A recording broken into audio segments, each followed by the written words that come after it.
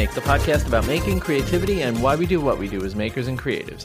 I'm your host, Vincent Ferrari. Joining me, as always, my good friend and co-host, Ethan Carter. What is up, Vincent? Welcome back, buddy. Oh my gosh, it's been forever.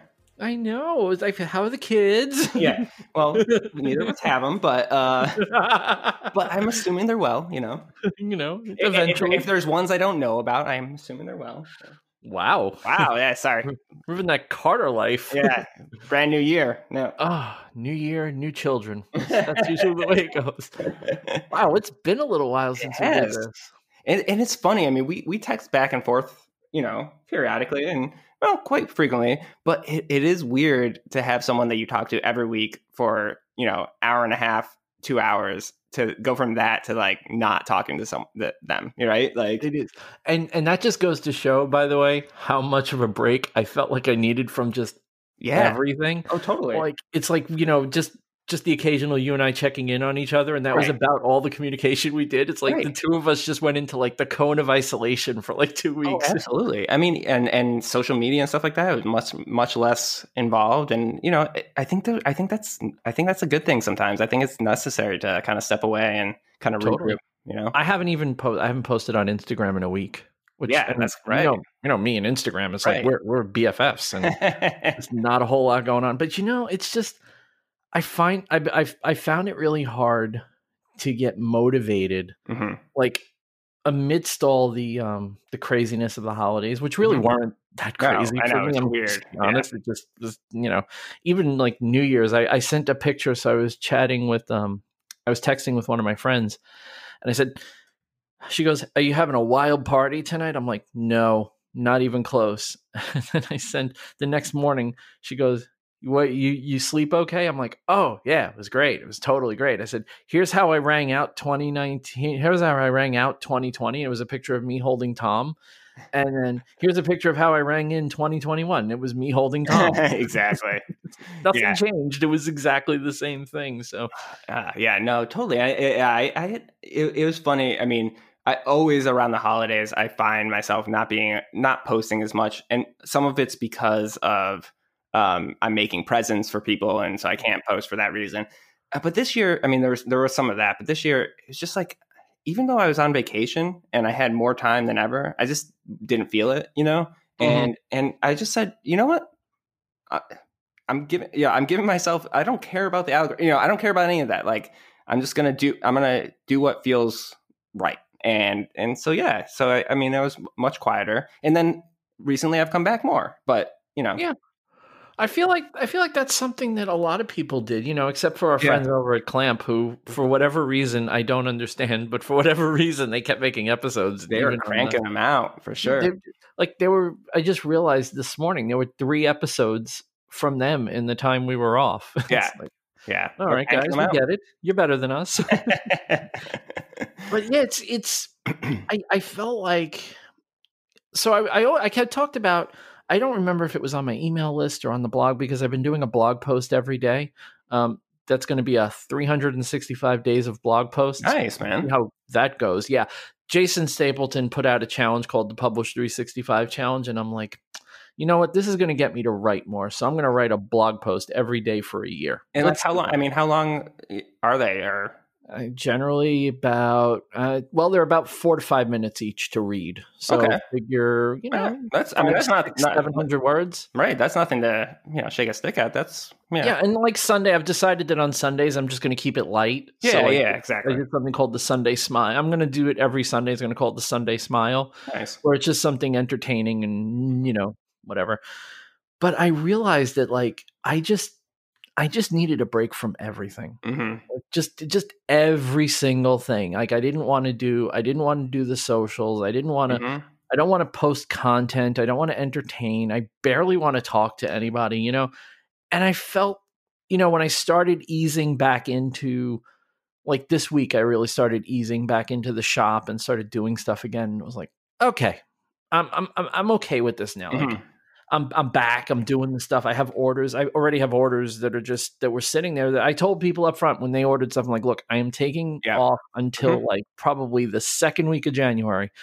And I will get to your stuff then. And they were like, fine. Yeah, no worries. Do it whenever you get to it. And I was like, great. I can go into the shop and do what I want. And it's funny. I mean, I did the same thing, Vincent. If I got orders mid-December on, if it was something I didn't want to make, I just said I couldn't do it. But but things that like I wanted to make or whatever, I did the same thing. I was just like, and it was, I mean, it was honest, right? I was just, I can't commit to getting it by the holidays. And thank goodness I did that, because they wouldn't have gotten there anyways. I mean, the things that I sent in early December got there after Christmas anyways, because of how messed up everything was. Yeah. So apparently, I actually got something a couple of days ago that actually was shipped on December 1st. Oh, I'm not surprised. I'm not surprised at all. How does that even happen? I shipped things on December 6th and they got there on January 2nd. So I did, for one of my friends, one of the things she wanted for Christmas for her husband, she had a picture of him with his mom and his dad from when they were young, when they used to go on vacations up in the mountains, and they used to, go kayaking and all that fun stuff that people did back in the early days of the world. And she had these two pictures that were just, well, it's really one picture, but it was really tiny. It was kind of beat up, but it was a very important picture. Right. So I worked with her to get a version of it that I could work with. And then I put it into Photoshop and I restored it. I balanced the color. I did everything. Nice. And then I did two prints. I did a 4x6 and a 5x7. And I shipped it on, I'm not even joking, dude. I shipped it December 9th. Yeah. To her. On December 20th, I actually was looking at the calendar and I'm like, okay, if she doesn't get this in the next day or two, I'm going to literally do it again. I'm going to reprint these and I'm going to put them in the truck and I'm going to drive them to her house. Right. Because these are for Christmas. Like, I gave them a month to get 2 photos from Suffern to Staten Island. Look at that on Google Maps, guys. It's 42 miles. Right. Well, I don't know if I told. I mean, if I might have said this on our last episode, but so I sent my brother's family's presents. So, like, can't remember what I sent him, but like early December, and he lives literally, I mean, driving with no traffic, 35, 40 minutes from me at most. So that's how close he is. And then I also sent my parents' package. They live in Rochester, New York. And so I sent them the same time. So my parents' package went to New Jersey and sat there from like early December until I think it just got there. It got there after the New Year.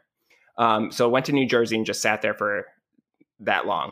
The package that I sent to my brother, which is literally 2 towns away, right? 40 minutes away, went all the way to Rochester randomly, but ironically, went all the way to Rochester and then sat in Rochester until this week, actually. They just got it this week. Isn't that crazy? It was nuts. I mean...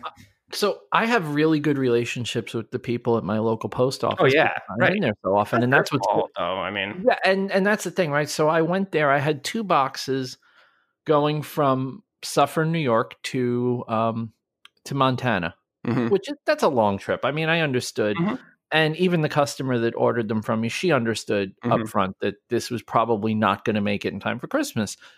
But I shipped it like the Wednesday before Christmas, and I'm like, this has a shot. Like, I'm not shipping this like normal times. Yeah, and like it's going priority, so it's I'm not sending it first class, which I would typically send. I typically send most of my stuff first class. It gets there when it gets there. No one really cares.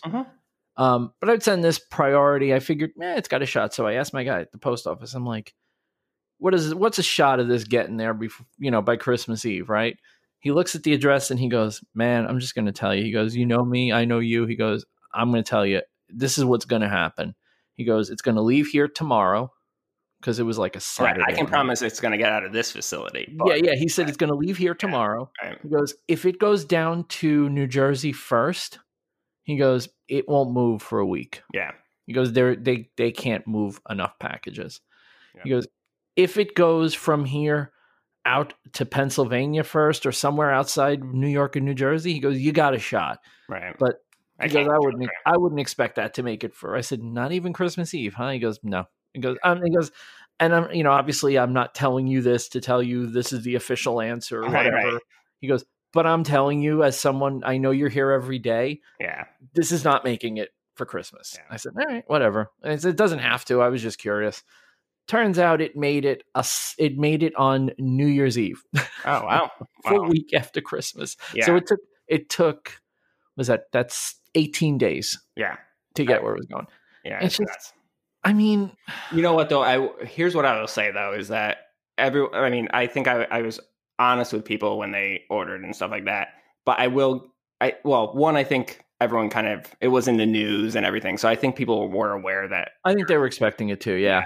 But at the same time, I didn't have one person complain at all. Nah. Everyone was super understanding. And so, that's great. I mean, because it's one of those things where I'm sure that I was more stressed out and felt worse about it than they cared about it. 100%, 100%. But I will say this, and just to contrast, right? This is the first time, I would say since when did I start with them? April. I started with them in April. So I started using Shippo in April instead of Pirate Ship. Oh, really? And one of the reasons I started using Shippo is a pay service, right? Because I ship enough where it's worth it for me to pay the $10 a month. And the reason is they rate shop for you.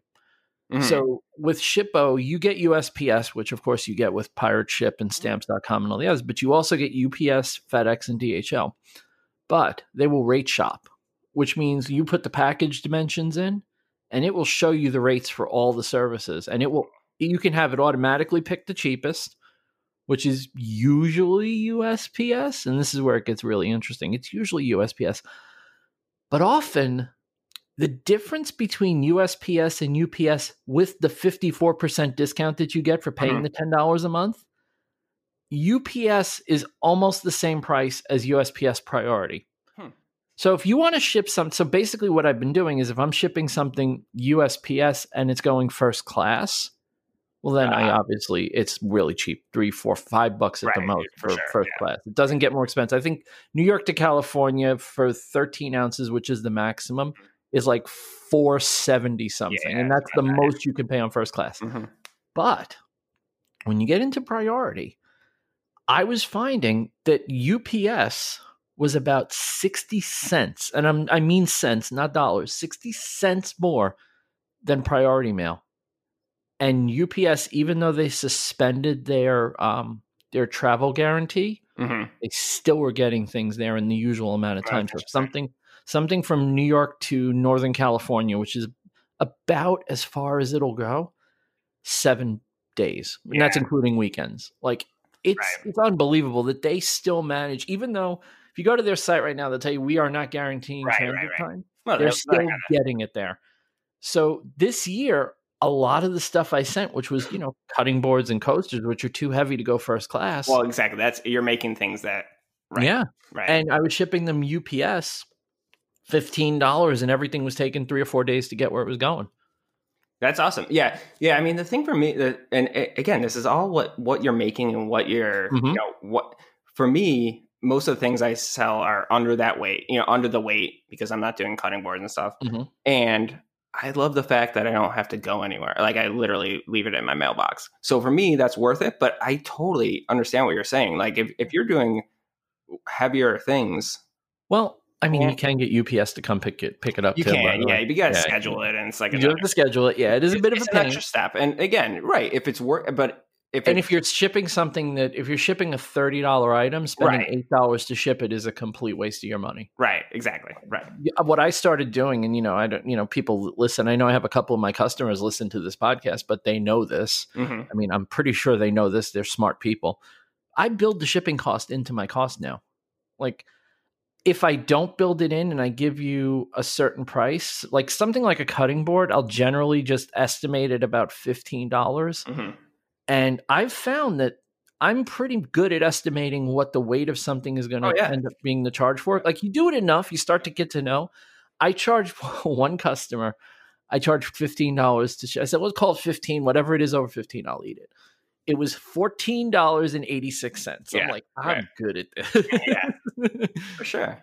I still think even though everyone knows it and it's, it's what people do on Etsy and all those things, I still think I still prefer to just say, this is the price, shipping included.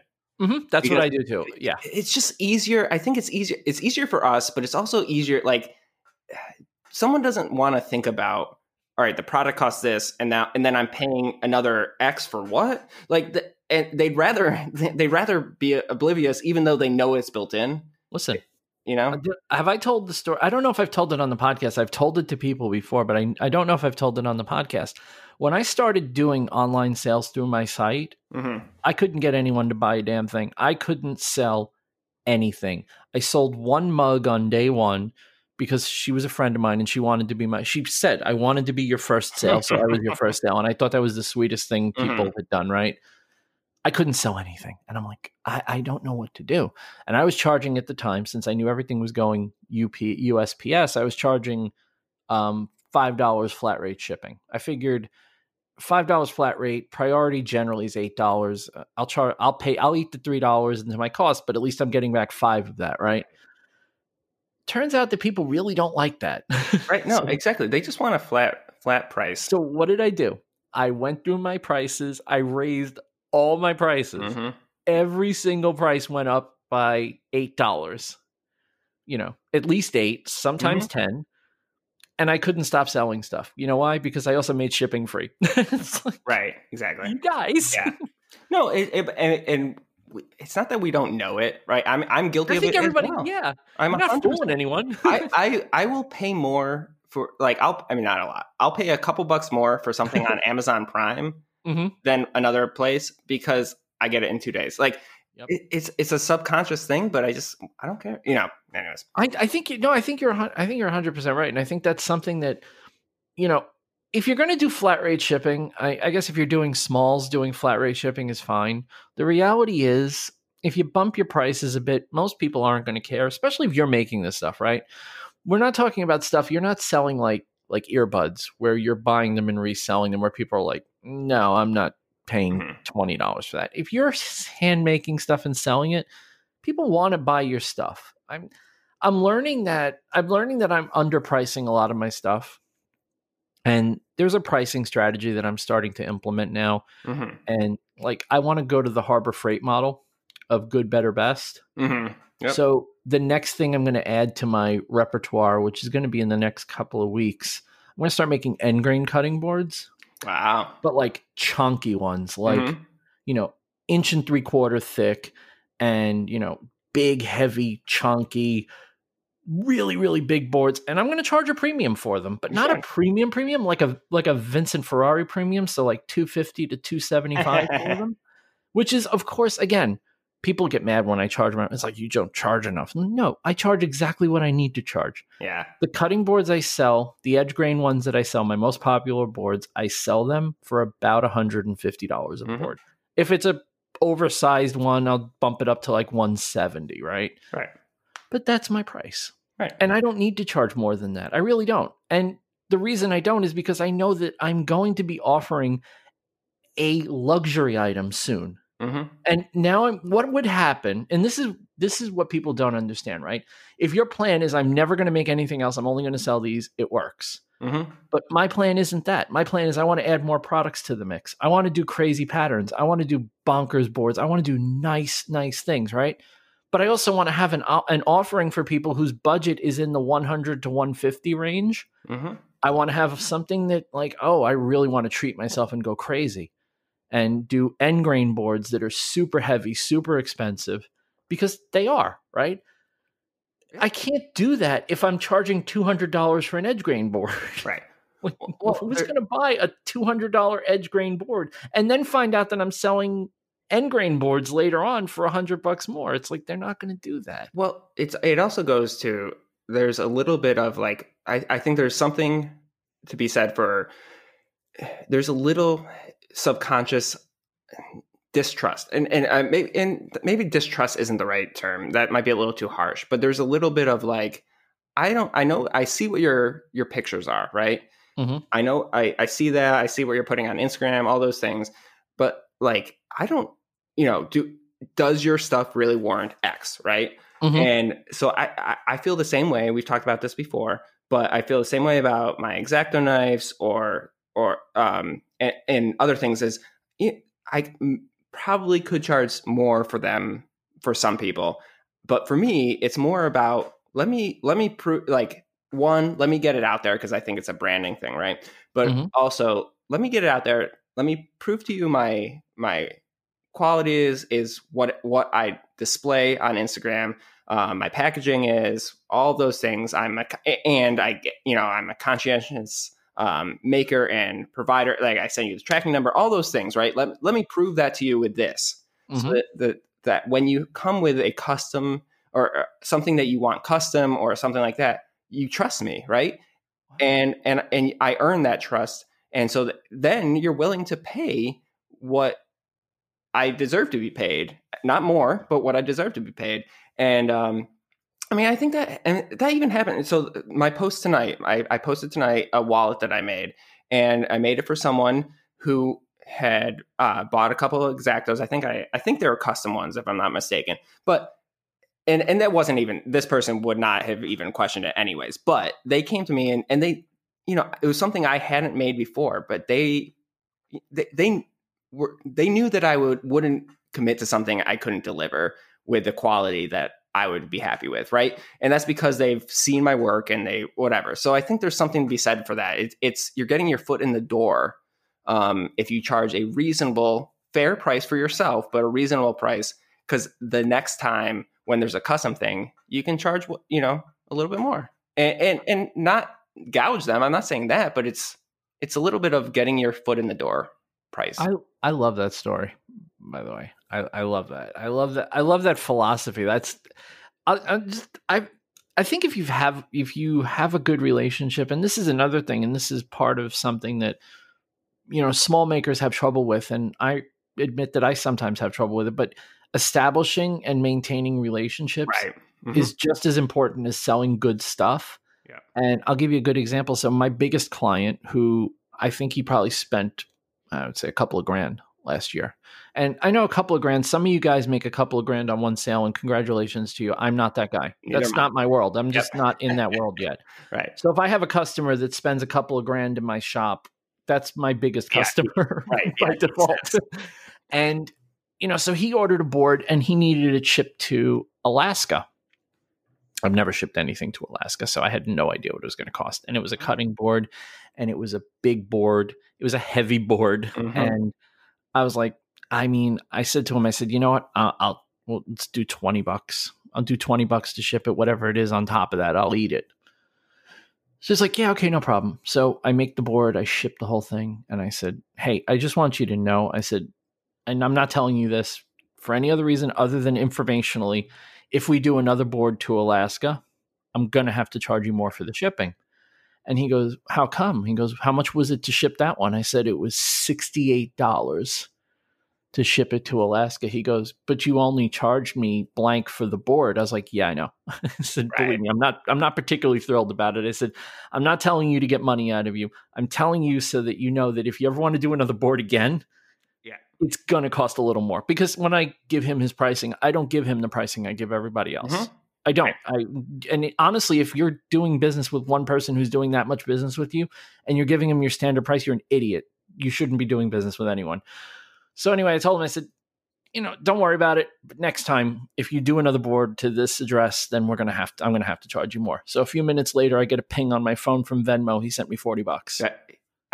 Listen, Vincent, the end of the story is exactly what I was just about to say. If it hadn't gone that way, is listen, you agree to a price, and and that is all you're expected to pay. So I don't take this in any way, but there's been times where I bought something from someone, and I felt like it was, first of all, underpriced to begin with, right? And I usually say that to them. I mean, when in our community, if it's someone I don't know, I won't. But like, if it's someone in our community that's trying to figure out their own pricing, because I know how hard pricing is, I usually say, and I think there's a few of you out there that have probably heard this from me, I was like, I think you're underpricing it. Like, let's do something, like either let's do that price and I'll make you something, or like let's charge whatever. Regardless, if at the end of the day, if they send it and it's phenomenal, or even if they don't, like whatever, it goes a long way to send someone an extra $10 if oh my God, yes, if it's deserved. I mean, again, I'm not saying do this and just to be nice. Like, you shouldn't do this to just be nice. But like, if someone's undercharging and it's a really, well, all right, sorry, let me back up. It's a really uncomfortable thing to ask someone for more money, right? So like, if you start something and you quote somebody at some price, I will never ask you for more money, because then it's my fault that I didn't quote 100% the right price to begin with. But so I know that, right? So I also know that people underprice things for me sometimes. And sometimes it's just because we're friends. Sometimes it's because they don't know that it's going to take as long. All those things. So at the end of the day, if I pick up on that, or if I know that, or whatever, I shoot them. I shoot them an extra $10, $15, $20, whatever it is. That means so much to me. And people have done that, the same thing to me. And it's all, I guarantee you, it's all evened out. I 100% feel like it's evened out. But 100%. It means so much, because it's just one of those things that it is really hard in our space to know exactly what to price things at, especially if you haven't made a ton of them, right? Like if it's if a commission piece, it's hard to know to your point, it's hard to know what it's going to cost to ship something from here to Alaska. So I did that. This guy, because, we did this, we had this nice exchange. When it came time, like we got closer to Christmas, I made a couple of things for him for Christmas. I drop shipped them directly to his family. Like by the way, that's the relationship thing I'm talking about. Right. He trusts me enough to know that when it gets to his family, it's going to be in a condition that he doesn't need to see it first to make sure he didn't get ripped off. It just goes straight to his family. Yep. So, but he ordered some stuff and he comes to me, and I'm not even joking, dude. He came to me on the 21st of December. And he's like, listen, I need another board for Christmas. I'm like, are you out of your mind? He goes, I said, okay, I can get it. Where's it going? Right. So I was like, okay, if I get this done and get it shipped before the weekend, it'll make it. So I was like, okay. I said, here's the deal. I can make this for you. You get no choice of the wood. You get a rough estimate of the size. And I will get it there, and it will be in that person's hand for Christmas. I said, but you have got to just accept the fact that you are going to get a board made. It'll be pretty. I won't make a piece of garbage for you. Right.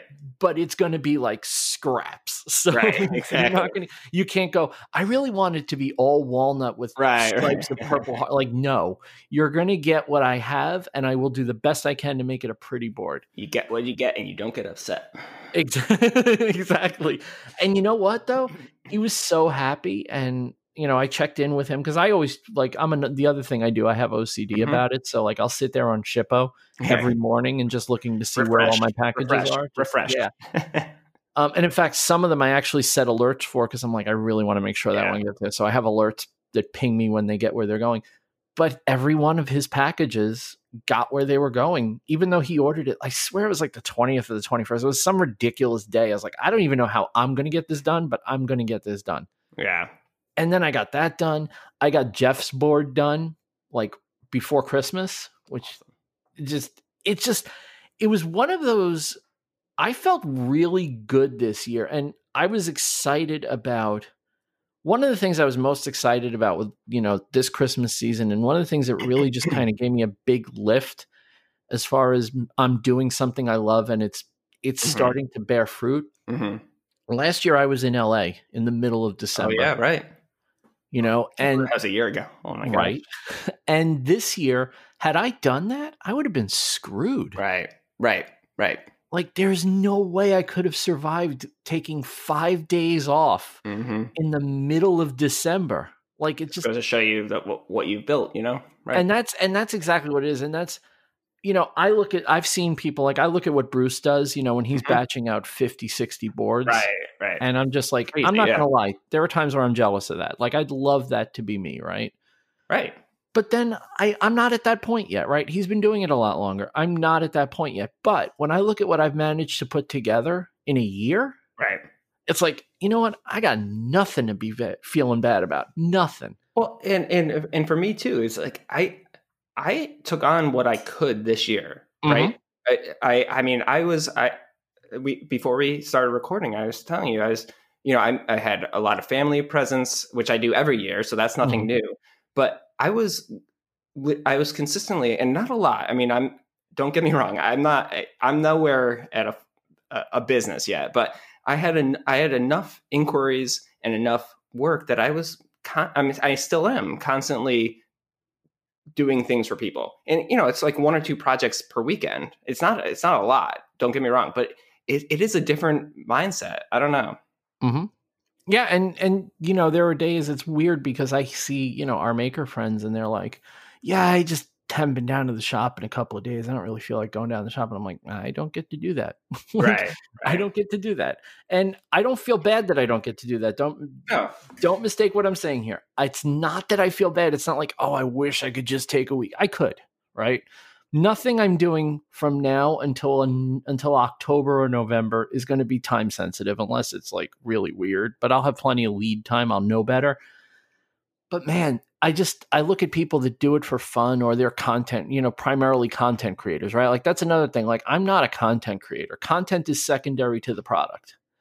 And I look at these guys that are primarily content creators and how they're able to just take time off and get away from their shop for a couple of days. And it's like, wow, man, I am so jealous that you're able to do that. And I felt like that's what I wanted for the last 2 weeks.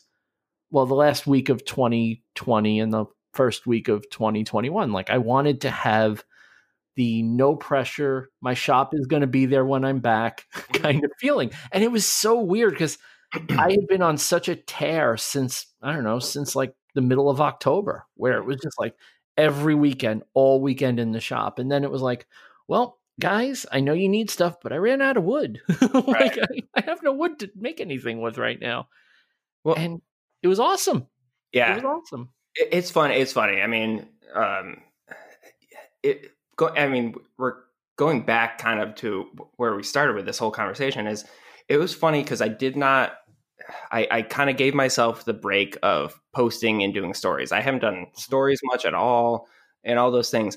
And what I found was that all of a sudden I started doing, like, when I did stories, it was because I was excited about something. And I don't know if you saw it, Vincent. I think you did. But like I finally unboxed the Chinese version, like hand cranked sewing machine. Mm-hmm. And I was so excited about that. And I think it came across, but like all of a sudden I wanted to do stories. And I hadn't planned on that. I was like, I had given myself the, the excuse, not the excuse, the whatever to, there it is. That's the, whatever. Whatever. But I'd given myself the whatever to not do stories, not whatever. But then I found myself excited about something. And all of a sudden, the joy of sharing things on Instagram and sharing things with the community and sharing what I was what I was excited about came back. And it was such a natural thing that I wanted to do it. And it was a really eye-opening thing for me, because it was just like, all of a sudden it wasn't like I needed to do stories to grow my following. I didn't need to do posts every, a couple times a week to make sure I was consistently growing on Instagram. Like there wasn't none of that. It was purely because I was excited about what I was working on. And I wanted to share with people how excited I was. And it was so refreshing. I can't even explain how refreshing it was, if that makes sense. What's great about it is like the excitement brought itself back. You didn't have to force it. Like exactly. I know that sometimes when you're in a funk, you go down to your shop and you want to sit there and like, okay, I'm going to sit here till something inspires me. And one of the things I like to do, and I know a lot of people I've heard do this, I'll go down to my shop and I'll clean it. And sometimes just cleaning my shop, being down there makes me go, I wonder if this, you pick something up and you go, I could do something with this. Right. And you start having those thoughts where it's like, oh, why am I wasting my time not being down here? I need to be down here. I should be down here more. And your brain goes into a mode where it's like, okay, if I need to be down here, I need to be doing something. What can I be doing? Right. And now it's like when that kicks in automatically and it's organic, and if you're going down there and you're doing stuff because you want to be doing stuff rather than because you feel obligated to do stuff, it's fantastic. That's the dream. Well, that's the dream. Absolutely. And that's why we all got started with this. I mean, honestly, there's the business side of all of this, and that's important. And there's a content creation side of all of this for some of us and all of that. And if you want to grow, you do have to kind of do some of that, right? You have to kind of treat it as a job, not even as a job, but as a priority. Like, you have to do it. But the reason we all got started with this stuff is because we enjoyed making. None of us got into this and just being like, all I want is money. Like, none of us would do this if all we wanted was money, because this is the wrong place to be if that's your goal. Exactly. This is the wrong thing to do if you just want to make money, right? So yeah. But the other funny thing about the sewing machine situation was it got me thinking, like, looking around my shop and being like, what else is there that I have not made to, utilized to its best potential? And one of the things is I have this arbor press that I got from Harbor Freight. I mean, not super expensive. I think it was like $40, $50, which is not cheap. Don't get me wrong, but it's way cheaper than, the Little Giant from Weaver or whatever, which, and it doesn't do the same thing. Don't get me wrong. But I had this thing. I got this thing way back when I think I first got my first. It was probably laser engraved, like acrylic stamp for pressing my logo into leather. And this was way before I knew anything about anything. And they recommended I get this arbor press to use to put the pressure on. And I barely used it. I mean, I barely used it. I saw that thing. I was like, I feel like it's underutilized. And I went online, and there are so many hacks and tutorials about how to use that thing. Oh my gosh. I mean, Vincent, next weekend you're going to see me, because I'm so excited to like bolt it to a surface and make it use. But all that came out of the fact that I started working on this sewing machine that needed so much work, and I was like, I was happy doing it. Like, it was a really fun challenge for something I never would have done. I don't do that kind of stuff, as you know.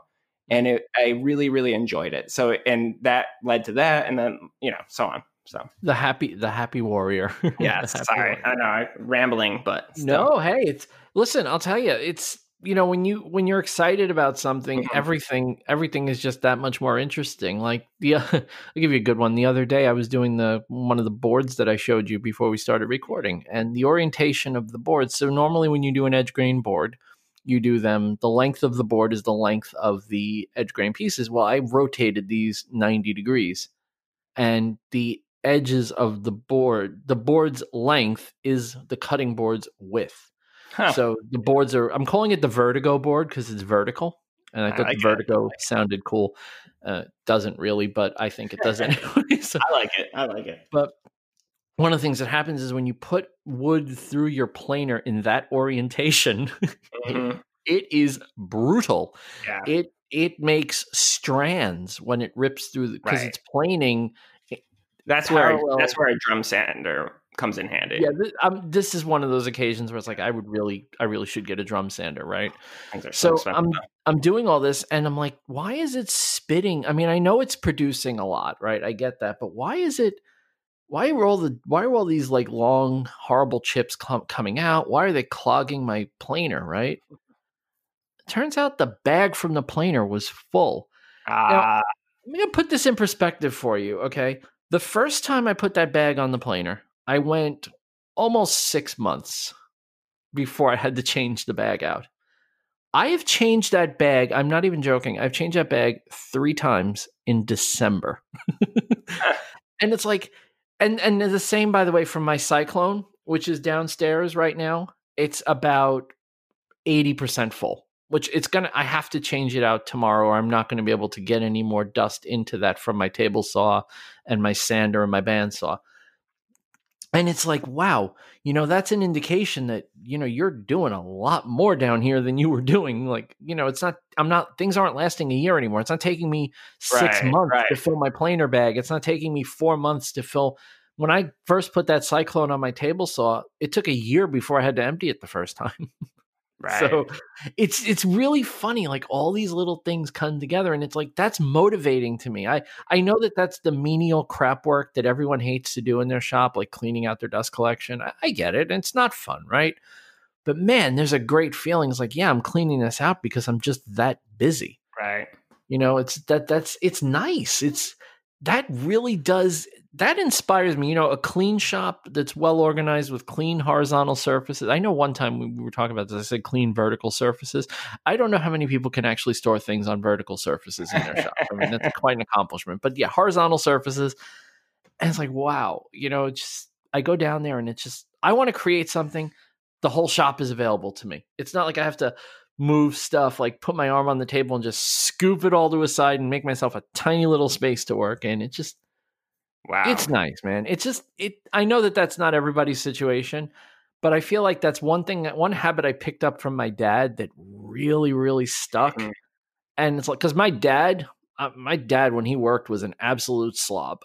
It's like, it looked like a war was going on in his shop when he was doing anything. But when he was done, it was clean. You could literally put a sandwich directly on the workbench and eat it without anything coming up on. Like he'd scrub everything down. I'd eat a sawdust sandwich any day, Vincent.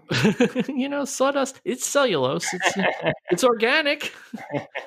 Oh man, but I wonder, and feel free to write in, because I'm genuinely curious. Like, what when people get into their shop, like for me, it being clean and all my tools being available to use inspires me sometimes. Like sometimes I want to just go down there and knock something out really quick. Yeah. And, I'll give you a good example. I'll give you a very good example. I'm going to give you the best example. People that don't have a CNC are not going to be able to relate to this, but people that have a CNC are going to hear this and go, my dude, I hear you. I almost always use the same bit in my CNC. 90% of the time, I use the same bit. One of the things that annoys me about my CNC, though, was annoying me, was that the dust boot that it came with was just hot garbage. I mean, it worked, but I had to use duct tape and a hose adapter and all this stuff. And I think it was the last episode we did, actually. I think I called the new dust boot my thing of the week. I think I did make it my thing of the week, right? Well, so now I have some time in with it. Like, I hadn't even used it that night. I just looked at it and was like, this is amazing. Like, it's the same general thing. No, this thing is 50 times better than the old one. Do you know how much dust comes off that machine when it's set at the right height now? Not much. Literally none. Mm-hmm. Literally none. I get no dust in my shop with this dust boot. It's that good. As long as you adjust it to the right height before you start, it's amazing. And I was like, wow, that makes me want to use the CNC more, because now I know that I'm not going to have to spend 10 minutes cleaning up dust on everything around it. Like, I can just use the machine and do what I need to do. And I know that if your machine's producing dust, not chips, you're doing so. I know. Okay, I don't need the CNC lecture. I get it. But the reality is that, and as Austin calls it, when you're working with tree carcasses, you do tend to get dust, even if you do everything right. But it is absolutely fantastic. And now it's like, that's another thing, right? When you have your dust collection working and everything is working, and you know that tool's not going to create a mess that's going to take you 20 minutes to clean, you're a lot more inclined to do stuff in your shop when things are ready to do things. Yep. So I'm just wondering if that's the same for everybody else. Like, when you go down to your shop and you're standing there, you didn't plan on doing anything, but what motivates you while you're there to on the fly just start trying something or doing something? I'm genuinely curious. I am too. I think that, yeah. Well, and my shop is not as clean as I like it, but when it is, you're absolutely right. So don't you just want to dirty it? Like, it's that's what it is, right? You want to dirty it. It's like, and I get so excited when I like make something in my shop more efficient. And I don't do that enough. I don't know why I don't do it enough, because it is something that makes me super happy when I just like kind of clean something up and make room for something else that makes my life more efficient. Like that is so, to your point, that gets me rejuvenated, and I'm like, I want to make, and I don't do that enough. And I think that I don't take the time to step back. I think I'm always in I need to be creating something where, and I know that's a bad habit, but I'm always like, I should be spending my time creating something versus cleaning or reworking my shop to make it better for all the other things I will create. Right. Oh, 100%. 100%. Yeah. Let's pop out of here for a sponsor break, which I don't even think we have any sponsors this week, but whatever. Who knows? Maybe as you're listening to this, we've picked up a sponsor and the ad insert actually has an ad run in it. That's the cool part about Anchor. We have no idea if there's a sponsor or not, but we are going to take a break. And if there is a sponsor, you're going to hear it. And if not, we're going to say, we're back, like you listened to a sponsor. So we'll be right back. And we're back, but I don't know if we left, but we are back or something. More of us. That's all. I got one of the coolest, I know Maker Mail Monday is your thing, but I got one of the coolest pieces of Maker Mail I've gotten. I think I might have gotten the same Maker Mail. Well, I hope you didn't get the same one, because then that would totally ruin the illusion. So our good friend Austin Sanders at the High Caliber Craftsman, he did something unbelievably generous. Yeah. Unbelievably. We've talked about Austin so many times on this podcast. I think he was my thing of the week for the Leather Mall. I think you're right. I think so. Which is still, I mean, I literally use that every time I'm in the shop, and it's amazing. So I absolutely loved watching him make that, and watching him make the acorn nut. So again, who makes their own? Like, yeah. I know we've told the story, but I'll tell it again real quick. Austin made that because we broke his balls into making it. He wasn't gonna make it. He wasn't gonna make it. He was gonna buy that nut. Yeah. And we're like, you're gonna make everything else but the nut? What is wrong with you? And he's like, fine, I'll make the nut. He made the freaking nut, the bastard. And he sent me a DM like later that day. Like, I think it was like Saturday night at like, 7:30 or something. He's like, so the guys on Makers on Zoom having coffee gave me crap, so I guess I'm making an acorn nut. And he did, and it's beautiful. It's unbelievable. And I'm happy he did. I know that's easy for me to say, but it just makes it like that much more special, right? 100%. I know he made the entire thing. So yeah, it's beautiful. So I have one of Jimmy's ice picks, and I was on the verge of buying another one, because when you have tools, you tend to want to have multiples of them. I have 2 Maker knives, and it's a good thing I do, because I use them in both locations that I have them in, and I really don't want to have to go all the way downstairs to get my Maker knife and come back up here. And yes, I know I could use a utility knife, but utility knives suck. That's why I bought the Maker knife. Well, I'm just worried, even though I never leave my house, I might lose it somewhere. You might have to get another one. So I went to my mailbox on Saturday, and there was this pipe bomb like container in my mailbox. And I'm like, well, either the Unabomber has finally gotten in touch with me after all these years. You've been writing him all those years in prison. I've been writing for him. Or I got something really cool. When I took it out and I flipped it over and looked at the label, and it's from our good friend Austin. And I'm like, no. So little backstory.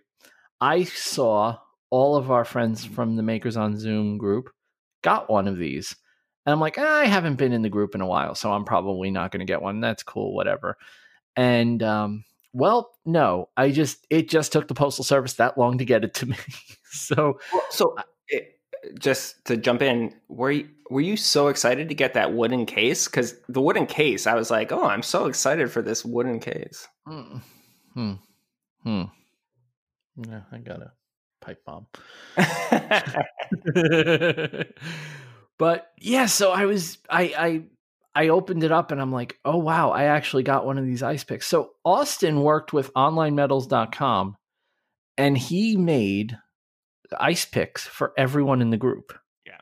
And I'm not talking like, look, and no offense to Jimmy. This is not intended to offend Jimmy. I would never offend Jimmy. I'm not dumb enough to offend Jimmy. However, there's something about these. They're just very, you would think like, oh, he just made ice picks like Jimmy made. No, these are very different. And every person got a different ice pick. Yeah. And it's like, what? It's so cool. And they're stamped with MOZHC on them. Mm-hmm. I got to say, bro, I mean, I think I have one of Austin's t-shirts. I have his stickers. This is the first piece of metal work that I've gotten from Austin. And this thing is just gorgeous. Like, I absolutely love this. I love it. It's fantastic. It's beautiful.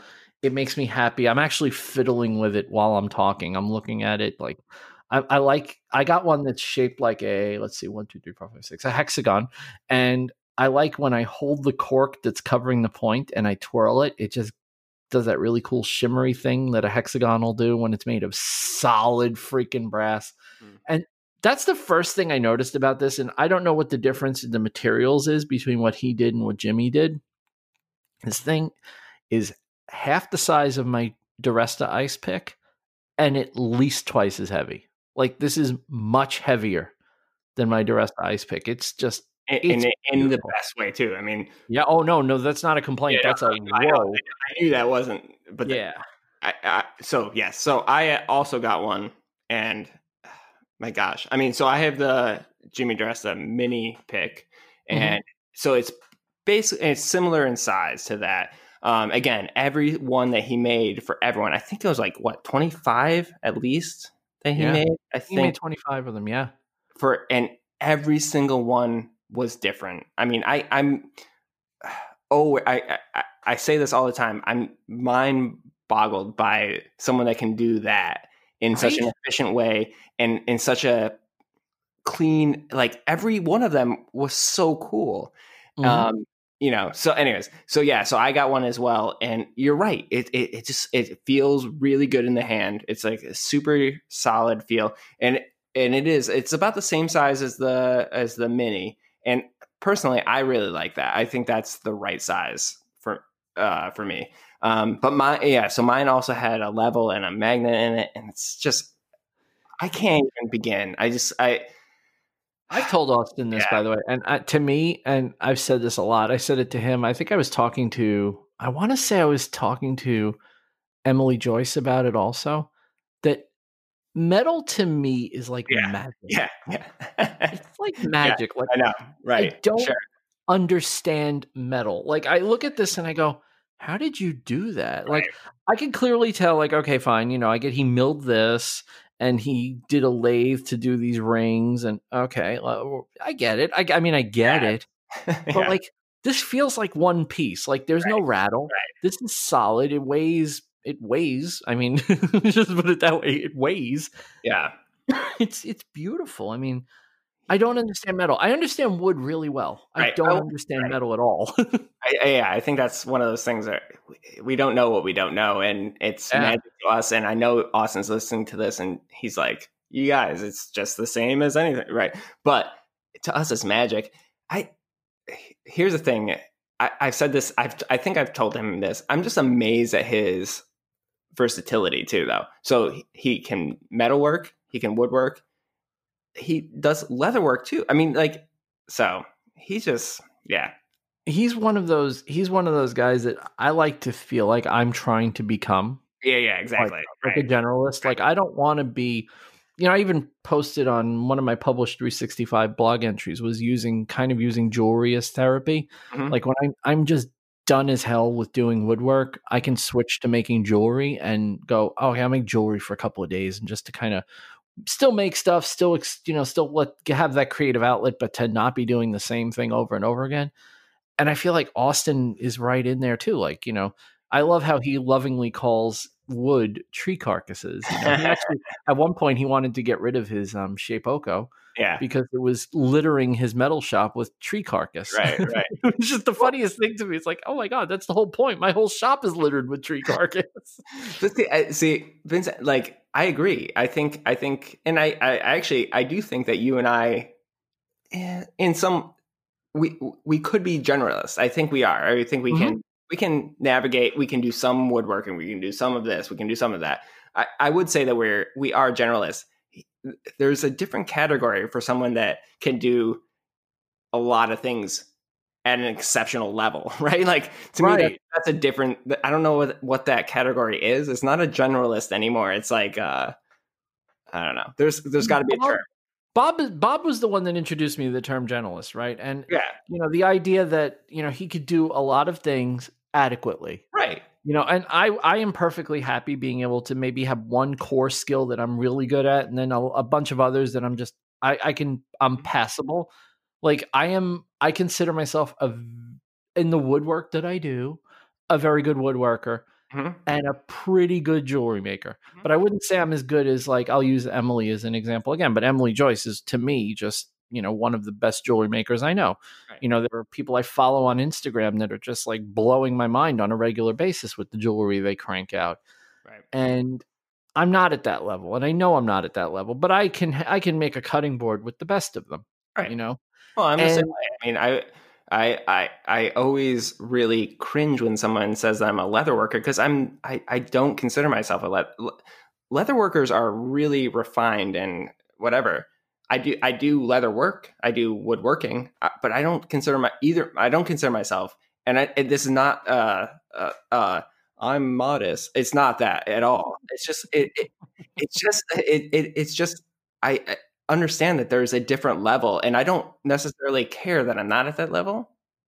It's just there are different levels, and I'm okay with that. I'm happy here, That what you just said there, is actually, I smiled as you said it, because I feel like that's me too. Like, there's a certain level, and I'm okay with not being at that level. I will never make furniture like Chris Salamone. Right.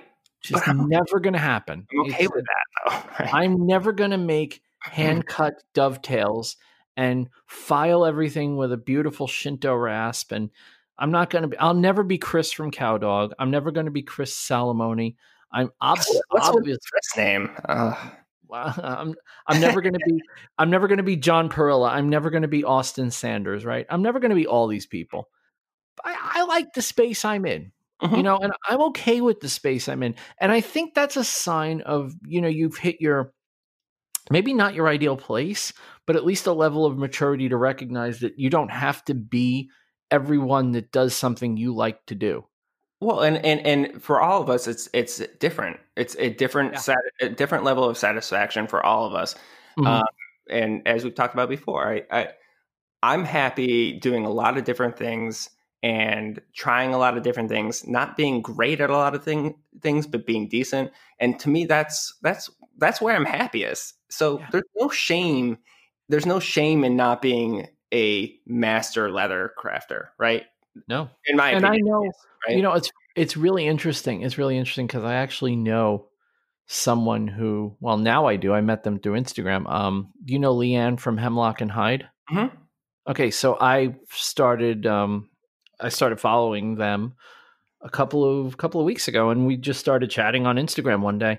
And I got to say, like, I look at that stuff and I'm like, I understand, like, the leather workers I follow on Instagram, and don't take this the wrong way, because I'm just following along with what you're saying, but the leather workers that I follow on Instagram, like Hemlock and Hyde and Hans Atelier, and like these, it's like high-end leather. Of course. Like, it's like, the Chris Salamone of furniture, it's like there's a certain, and I've started to understand, and I think this is what I'm poorly getting at, but trying to get to.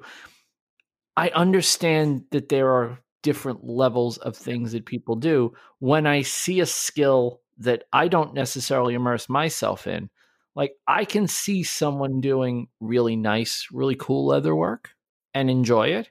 And then I see someone like what Leanne cranks out, and it's like, oh my God. Right. Like, she's got a bag.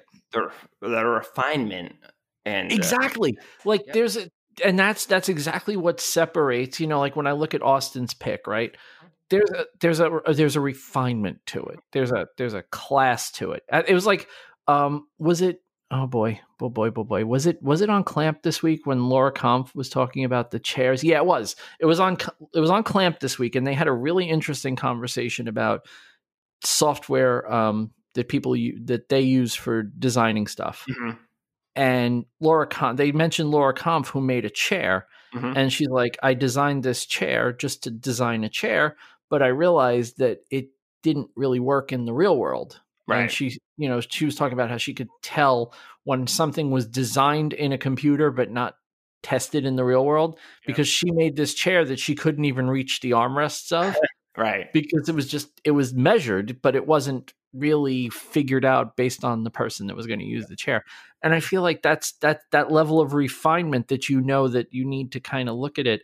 That's what separates maybe a Hans Atelier and somebody of another one. I'll give you another one. Someone we can both relate to. Taylor Forrest. She finally released a video this week. Oh, yeah, right? Yeah. And it's just a simple tote, but it's gorgeous. Beautiful. And it's done exceptionally well. Yeah. Yeah. And that's the trick, right? To do the simple things so well that they don't look like simple things anymore. Therein lies the difference. I mean, of what your intentions are. And I've said this, and I've said this on other podcasts when people have asked me, there's a distinction between that, like being a super proficient, high-end X, Y, and Z with whatever your craft is, right? Mm-hmm. There's also at least for me, there's the intention of just exploring and creating and being creative and taking yourself seriously and taking your craft seriously, but being like, all right, it's not going to be the refined piece that is going to end up in a museum or that's going to end up in a high-end New York, small shop, right? There's something like I want to create something for the design, creativity aspect of it, even if it's not that great, even if the final product isn't refined. Right. I want to express myself through the creative process and explore this, whatever. I don't know. I'm gonna tag on to this because I think I kind of get where you're going with this, because I kind of felt the same way. So one of the things I made the last day over this past weekend was a scrap wood cutting board. Mm-hmm. And I decided, because I only had short pieces, so I couldn't make an edge grain board the way I normally do. So I made them rotated 90 degrees so that the strips are oriented vertically instead of horizontally. The board looks sick. Yeah. And I made this beautiful board, and I'm looking at it and I'm like, well, okay, so how do I finish this board? Mm-hmm. Right. And I had this slab, and I'm looking at it, I'm trying to, sometimes I'll just look at it for a little while and try to figure out whether I want to chamfer or round over, if I want to round the corners on the board, whatever I wanted. I always try to figure out what would look best for the design. I'm like, what'll really work really well for this one? Just a really gentle round over on the entire board. Just super, like an 1/8 inch round, like the smallest round over bit that I have, not a quarter. Mm-hmm. I don't want it to be round. I want it to be almost that you wouldn't notice it. Right. But it's there. Right. Like it would look like you hand sanded that round over onto it. Yeah. So that's what I did. And then I did the corners also, just a tiny, tiny little bit. And that board looks angular, mm-hmm. and it looks like a slab. And every time I look at that board, I'm proud of what I did, just to back off, right? To not go crazy with doing a big round over and round in the corners. Like I have tried to adapt my style and do more different things with boards rather than doing the same round over around the corners. I'm trying to maybe make things feel a little more refined now. Mm-hmm. I like the soft look, and people do like that soft look. Mm-hmm. But then there are people that really like a nice angular, chunky, manly, bricky board. So and I like trying to find that based on the way the board looks. Right. And that's a level of refinement that I'm starting to find in my own work that's making me very proud of what I'm putting out of my shop. Yeah. No, I think that makes a lot of sense. Yeah. Let me, I'll take one more shot at this. Yeah. So I'm thinking about the projects that I've done for YouTube. So I guess what it comes down to is I've done some videos on my YouTube channel that are very traditional leatherworking projects. Mm-hmm. And I love those. I mean, and to be honest, those do well over time, all of that kind of stuff. Like they're very traditional things like the leather catch-all, the leather stitching video, the leather luggage tags that I just put out. Those things are very kind of traditional leather projects, right? And those are the things that are like, all right, this is the traditional kind of classic way of doing those things, right? Mm-hmm. I like those. I do, and I think there's a place for them, and I enjoy making those videos. But I also really like some of the projects that get me most excited are things are completely not that, right? And they don't necessarily always do well. Like one of my favorite YouTube videos or projects is the leather desk clock that I made. And that thing is still under 1,000 views. I mean, it's done horrible on YouTube, but it's to me, that's like, it's a design that I wanted to make. And I went out there and I did it, right? So there's something to be said, I think, for doing traditional things that are classic and doing things that inspire you. And I think there's a balance of both that is necessary. Does that make sense? Mm-hmm. Yep. And don't feel obligated to be inspired by things other people are inspired by. Exactly. That's another thing that I'm having a lot of issues with. The more I make for other people, the more I go, I want to make that. Right. No, you don't. You want to make that because you saw it and you want to know if you can. And look, hey, challenge yourself, right? If you feel like you need to challenge yourself, I'm not the guy that's going to sit here and tell you don't challenge yourself. Challenge yourself every day. But do it because you want to do it. Exactly. Don't feel obligated to challenge yourself just because, I'm in a rut. You're going to one of the craziest designs I did on a board was for I did a board for a customer, and as I was chamfering the board, right, the maple, there was a punky spot in the maple, and obviously I can't know that until you start chamfering it. And I chamfered it, and it just bit, and it just ripped a chunk out of the side of this board. Now, those of you that don't know the process of making a cutting board, you glue your stuff together, you take it out of clamps after it's done, you run it through the planer a few times to flatten it, you take it to your sander, if your face sander of some kind, and you round your corners or whatever you're going to do, and then you take it to your router and you chamfer or round over or do whatever you're going to do with your with the edges. Well, this thing just ripped, and I mean it ripped a substantial chunk, like irreparable amount of damage done to this board at the last step. And it's like, you son of a bitch, and you start thinking like, oh God, what am I going to do with this? What am I going to do with this? Well, what I ended up doing was I took it to the table saw and I embraced the chamfer that was on it, and I just chamfered the absolute hell out of the bottom of that board.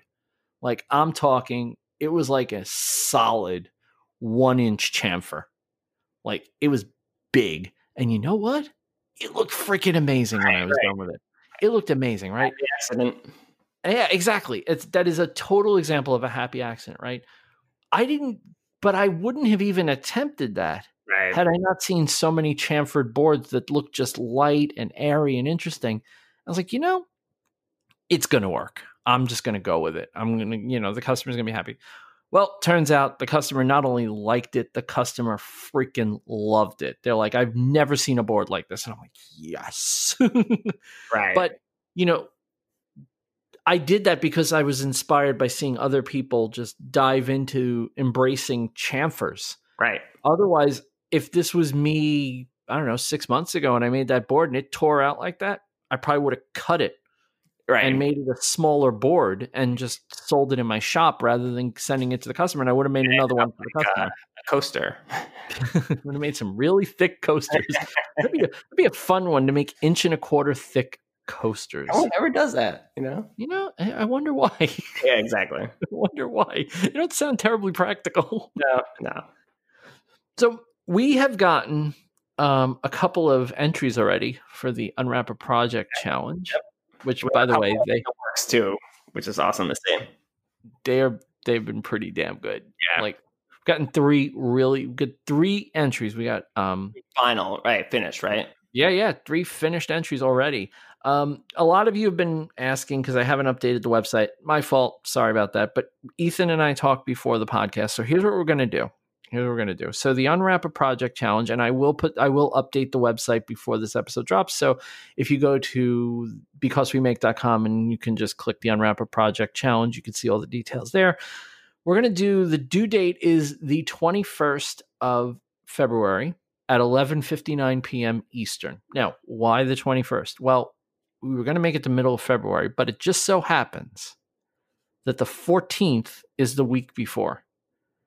And I don't want you guys like spending the day in your shop on Valentine's Day. Like that's a crappy thing to ask people to do. So I think it sounds wonderful, but no. Well, I could make a joke here. I can make a joke because I know Beth is listening. I know she'll be listening to this. I could make a joke about Valentine's Day in the shop. I won't even do it because I have more class than that. But she knows what I'm thinking, and she's probably laughing, and she's going to message me as soon as she hears this. But anyway, 11:59 p.m. the week after Valentine's Day, so February 21st, and then we are going to do the live stream to announce the winner on the 22nd, which is good because it'll give us a whole day to make sure that we have our crap together. Yeah. I think we will. We still don't really know the prizes yet. I'm trust us on the prizes. They'll be good. I know we should have had that sorted. I'm going to be honest with you guys. I thought I would just work on this during the time off, and I just ended up taking time off. So. You know what? I think what the lesson is that these types of things around the holidays, bad idea.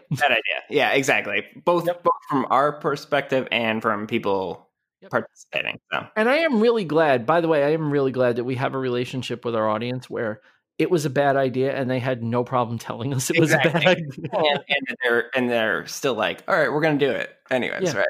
So now all y'all who were a little worried about not having the time to get it done, you have a lot of time left. Over a month. We basically rebooted the challenge. And I know that, and to the 3 of you that submitted projects, I'm really, really sorry that it just got a little bit out of control at the end of the year. I'm really sorry that we extended it that far. Thank you so much for bringing your stuff in. And being understanding. Yeah. And we really do appreciate it. And I just got to say that the 3 entries we've gotten so far are pretty damn good. And Ethan, I'm just going to tell you, my friend, I love yours. I'm going to kick your ass this time. Nice. Do it. No, I 100% want you to bring it. I am going to I want to lose. I'm going to kick your ass this time because I actually have a really funny idea. Awesome. It's going to be fun. Yes. And it's like, I don't know about funny, but it's going to be fun. And I love it, man. I think it's going to take off really nicely on the words, and it's going to use one of them very literally. So what, I'm going to do this on the podcast live. So you're going to have to hold me to it. But I think as part of the thank you, I'm going to send out everyone that submits one of the bingo cards. What do you think about that? Ooh. You like that? Ooh, I like that idea. Yeah, just as, whatever. I like that idea. We have to do another keychain. Yeah. Well, exactly. That's funny, by the way, because now it's like, that's got to be a thing now. We have to do keychains with everyone. We'll do a bingo card. We'll do a custom keychain or something. Yeah. And then I'll probably make something else just to throw in there. But we'll give a little prize package for people that enter. They're not participation trophies, you bastards. Don't even try that crap again, because I'll get pissed off again. You guys all still have plenty of time though too. Like we have over a month, so. And it's really easy. This is going to be the funnest thing. I mean, I'll use Shane as an example because Morley did an amazing puzzle box. Yeah. By the way, Morley, my mom actually like messaged me and she's like, "Did you see this thing?" So my mom is a big fan of your puzzle box, Morley. Just of course, because Morley's just every mom wants their daughter to bring home Morley. Let's be honest, like Morley's one of those guys. But Devin Williamson made a dice game. Yep. Which was really freaking cool. Like, I wasn't expecting to see a dice game, and he has like a whole set of rules, and I love it. Yep. I love it. I love it. So, awesome. And Shane, the the clothespin game. I like legitimately want to play that, to be honest. I know. I was sitting there watching them play it, and I'm like, I really want to play that game. I was like, they're not doing very well. I'm gonna crush this. So Shane, that was such a. By the way, the ending of that video was such a Shane video. Yeah. Like they're sitting there playing it poorly, which was just like, yep, that's a Shane video for you. But I love the creativity of the top hat and it's just so far the entries have been really good. And it was funny because in the last challenge, the first entries really did set a high bar. Yeah. And now I'm looking at these three and I'm like, wow, these guys really ran with the idea. So well, it also shows you the versatility of this kind of, like, again, it can be anything, right? I mean, puzzle box, top hat, whatever, I think that's so whatever you want to do. And it doesn't have to be complicated. Even if you don't want to win, just have fun and participate. I think that's a really fun. Yeah. Fun. Morley, I just wanted to point out that Morley's puzzle box, the thing I loved about Morley's puzzle box is I live in New York. Mm-hmm. Right. Two of the most Art Deco things in the world are in, you got the Empire State Building lobby and you got the Chrysler Building. And it's like, when I think of Art Deco, I think of those two things. And like just seeing his puzzle box, like the sun, there's a word for that. And I think he used it in the video, but there's a word for that sun that's in every Art Deco piece. Yeah. And the overall design, like I love all that stuff. And just seeing it, like he's screaming at us right now, Oh, I know he's punching. I'm gonna get a random message at some random point during the day as he hears this. He's gonna go, yeah, that's called this, and know what you're talking about before you start talking. Now Morley wouldn't say that because Morley's too damn nice. He's not an actual Canadian. He's like one of those transplanted Canadians. Well, he's equally as nice. I'm sure he likes. Well, that's why he's able. See, it's like camouflage.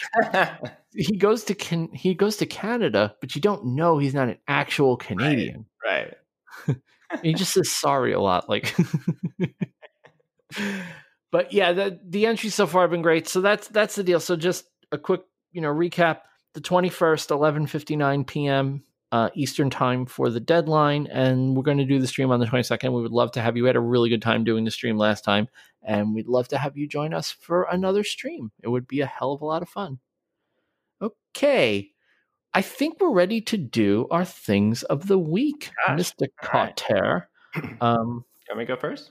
Yeah, go for it. All right, mine's a pretty simple one, but so I'm going to put this in the category of you don't need it. You definitely don't need it, but it's a really nice to have if you do any of it. So, all right, my thing of the week is the Rockler. So Rockler Woodworking, Rockler picture hanging keyhole template.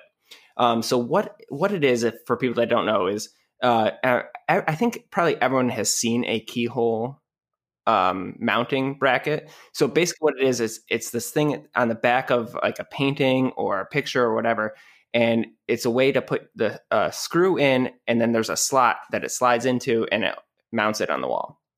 Is that a okay explanation? That's about as good as you're going to be able to explain without showing it to somebody. All right. So anyways, so Rockler sells this jig and accessories that you can cut your own into anything, any kind of wood or picture frame that you're working on. And it's basically a acrylic template with a bushing and a router bit that you basically makes perfect keyhole mounting brackets. So I got one for Christmas, and I use it on, if you guys follow me on Instagram, I made these Jackson Hole trail signs a couple weeks ago, and I've been wanting to mount them on the wall, and I got this for Christmas and I used it, and it's so easy to use. It's like a super super flawless way of making keyhole mounting brackets. So yeah, that's what it is. I know it sounds really hard to understand. Go check it out though. It's really useful, and yeah, I like it a lot. So can I just ask one question? I'm looking at the picture, right? How does it stay on? How does it stay on the workpiece? Like, does it have like sticky feet, or do you stick it down, or do you clamp it on? You can use double-sided tape. Okay. Or a clamp, but don't use a clamp. You can use double-sided tape, or my preferred method. And actually, I might put out a video either tomorrow or Wednesday, probably tomorrow, of me using these, so you'll be able to see it. But I use the the blue tape and super glue method. So I put blue tape on the template and on the piece of wood, put a little super glue, use some accelerator, and use that to hold it in place, and then peels right out. So, gotcha. Okay. Yeah, that actually makes sense. I'm tell you what, I never heard of using that method for anything until I got my CNC. And it's like, this is like magic. By the way, if anyone can explain to me why it actually works, I'd be very interested to know, because I don't understand why it works. To me, it's better than double-sided tape, because double-sided tape leaves that residue on each piece. I hate double-sided tape. Yeah, I really do. To me, this is maybe it's a little more expensive because you're using blue tape and super glue, but it works so much better in my opinion. I just don't understand how it works. I'm not going to lie. I'm not trying to be facetious. I'm not trying to be clever. I'm not trying to be witty. I legitimately do not understand how it works. I don't understand why masking tape, which comes off the thing you put it on, if you look at it the wrong way, right, somehow manages hold these two things together. Yeah, no, that's actually a really good point. But it does. It does. I use it for this. I use it for a ton of other things. Well, to me, that's the best method, to be honest. I'm one of many people who use it to fixture stuff to their CNC when they're cutting. No, I totally all the time. Yeah. If I'm going to cut something and I don't want to deal with tabs, but I'm going to cut through the wood and cut it free, I need to fixture the whole thing down so it stays put. And I've done that, and it works great. It's just, I don't understand. Yeah, no, I keep saying I don't understand it, but I'm not being facetious. Really, if you can explain to me, how's that hold so strong enough to hold things in place for that, but not to peel it up, right? Like, I can get paint underneath the tape if I paint the wrong way, but I can't get, like, I've had to actually go to the wasteboard of my CNC and go at the material I'm cutting with a dead blow hammer to just give it a shot, just to crack it loose. Yeah. Like, I don't understand, but okay. Yeah, but it works. So it does. So that's actually really good. I never thought to use that for templates. Now you have me thinking. Well, I don't think we've mentioned him, but Bruce, I was just going to say, I know what you're going to mention, because I was like, oh wait, yes, I have seen people do that. Go ahead. Bruce and Coffee. But they use them for their CNC. I mean, not their CNC, for routering out their cutting boards and stuff like that. They use that for their templates, and it works so well. So it does work so well. I use it when I flatten a cutting board on the CNC. I actually use it. I use it to just hold it down. I've used it like when I make coasters, if I don't feel like dealing with tabs or if they're an odd shape. I could just put that down. I know that when the coaster is free from the material around it, it's not going to come flying out of the CNC or become a projectile, which you're always worried about with the CNC is projectiles. Right. Good stuff. That's a good little jig. I might, if I didn't know this existed, but now it's like, okay, if I'm going to do this in the future, I'm probably just going to pick this up. So it's one of those things, like, it's like I said, it's not necessary, but if you're selling things where you want people to be able to mount them on the wall, it's actually a really nice little feature, I think. I would say that's probably accurate. It looks like it. I mean, it's just a cool idea. And you have to, if you don't, just so you know, I mean, if you buy this thing, you do have to get bushings for your router. Yeah. The whole package is, I think, about $30. So there's the template, there's the bushing, and there's the bit. So I think the whole thing's around $30. Yep. So. And there you go. Cool. I like that. I like that a lot. One of the things I did in our time off is I got really into YouTube. Go figure. But I got really into YouTube. I found a whole bunch of new creators, like a whole bunch of people that I'd never heard of. And aside from my a new obsession, which is scam baiting, which means I'm watching nothing but Kit Boga videos on loop for hours on end. Which Kit Boga, if you've never watched Kit Boga, you could watch, like, his videos are like 40 minutes long, and they don't feel like 40 minutes long. Like, you're enjoying it the whole time. There's another Trilogy Media, which does like documentary style scam investigations, which is really cool. And Scammer Payback, that's the other one. The guy's name is Pierogi. He's a computer software, computer security engineer. Like, guy's a freaking real badass computer dude. And they bust these scammers, and they just keep them like talking for hours, and they troll them and torture them. Satisfying. Wonderful to watch. Watching them break down as they realize they're not going to get anything out is just the greatest thing in the world. I love watching these scammers just crack. But that's not what I'm going to actually talk about. That's not my thing of the week. My thing of the week is a new YouTube creator to me, though, and his name is Ian. He goes by Brutal Moose. I know, that's the greatest name ever, Brutal Moose. He does, he's a real retro, he's into retro stuff, like retro technology, old TV shows, and so his channel's a crazy mix of like old TV shows, old commercials, right? And like he's been doing like frozen meal reviews. I know this sounds like the most ridiculous channel you've ever. The guy is hysterical. He's got a great vibe to it. The channel is there's an intentional cheesiness to the channel. Right. Which he knows what doing it. Yeah. He's doing it on purpose, right? He's making it cheesy. So like when he does what he calls mystery tapes. And mystery tapes are tapes that are sold as blank. So you go on eBay and you buy a tape that's been recorded over a few times, and it's sold as blank, which means that they're not looking at what's on the tape. The tape is sold meant to be recorded over, so you're not selling tape with content on it. It's a kind of a loophole in the copyright. But there might be something on there. Right.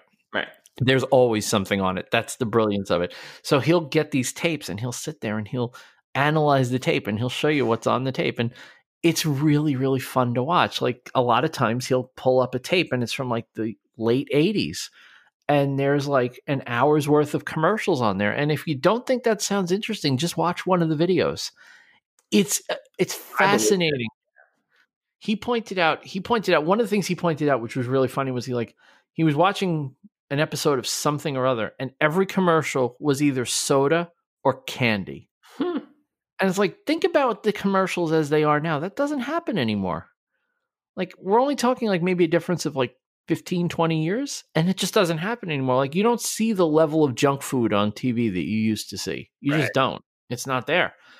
And like commercials for junk food and, you know, just all these weird misogynist commercials. And it's like, and it's not uncomfortable in a bad way. It's uncomfortable in a really funny way. Like, wow, this was the norm. It's so weird. And you see, you know, the hairstyles and the clothes, and every once in a while he'll have a whole TV show. Like, he had never watched an episode of Xena Warrior Princess.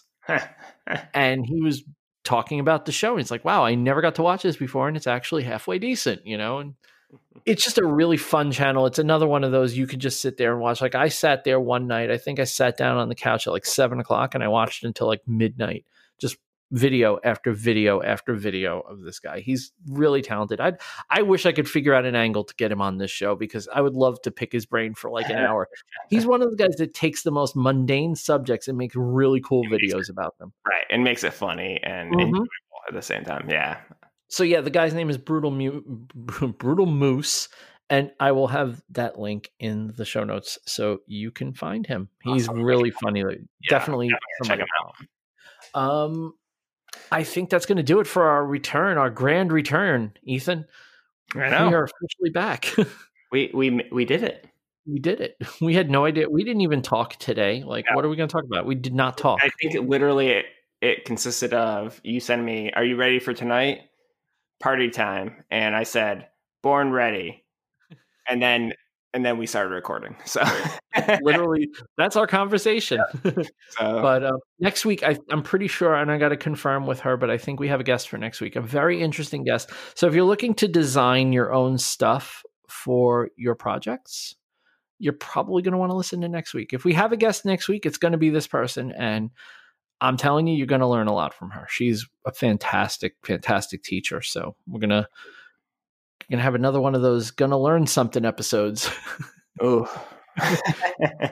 Everybody bring your pen and paper when you listen to this one. I'll just be silent. Well, hopefully the guest will do all the talking, because we wouldn't want to be accused of not letting the guest speak, right? And don't think I forgot about you, my friend. I still remember your stupid review. Thank you so much for listening, everybody. It's good to be back. We are back. We probably won't be taking any more time off until next Christmas, which is kind of the way we do this. And I hope you guys enjoyed the episode. I hope you had a great holiday. And I hope you're looking forward to a whole bunch of episodes, because you're about to get some. And until then, have a great week. We will be back next time.